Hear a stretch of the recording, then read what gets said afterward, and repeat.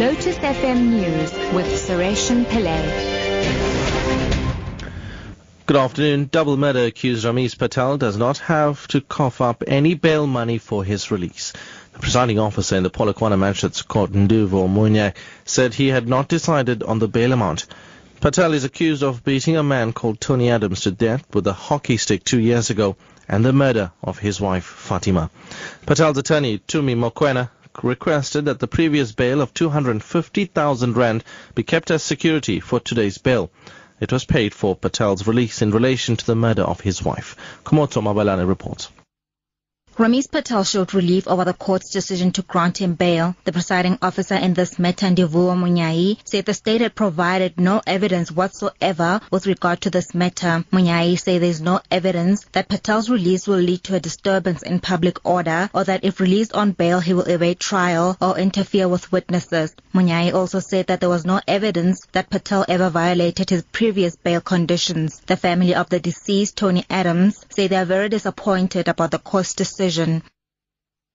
President Jacob Zuma has announced a plan to boost the mining industry as it faces tough wage negotiations and looming retrenchments.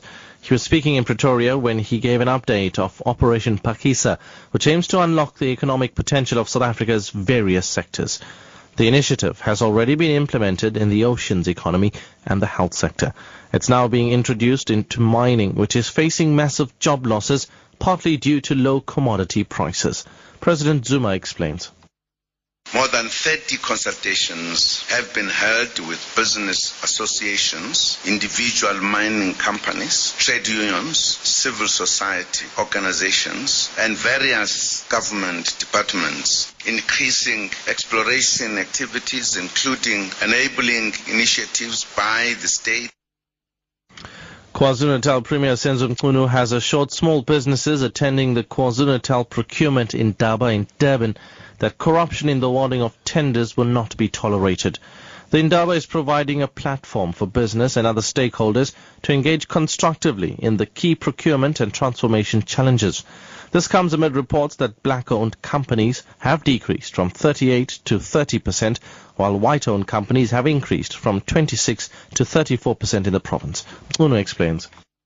The objective here is to come up with new mechanisms of ensuring the distribution of government work and wealth flowing from that distribution does find its way to black companies in particular. Because the study we did in end of 2013-2014 came out telling us that between 2011 and 2014, black-owned companies have taken a dive from 38 to 30%. Now, the question is why and how. Corruption is our enemy. The whole of the new democratic government. And finally, Swedish prosecutors have dropped investigations into allegations of sexual assault made in 2010 against WikiLeaks founder Julian Assange. This is because they have run out of time to bring charges against him. However, they say they will continue with investigations over further allegation of rape against him. Assange denies the accusations and has been holed up inside Ecuador's London embassy for 3 years to avoid extradition to Sweden. One of Assange's lawyers, Per Samuelson, has described the prosecution's decision as disappointing. He doesn't want the suspicions to expire. He wants to clear his name. He is convinced, so am I, that when the prosecutor will hear his version of what happened, they will understand how innocent he really is, and they will drop the suspicions on the foundation that he is not guilty. So this is not an ideal situation for Mr. Assange. Top story at 4 o'clock. Double murder accused Ramesh Patel does not have to cough up any bail money for his release. The presiding officer in the Polokwane Magistrates Court, Nduvu Munyai, said he had not decided on the bail amount. I'm Sureshan Pillay. Your headlines in half an hour.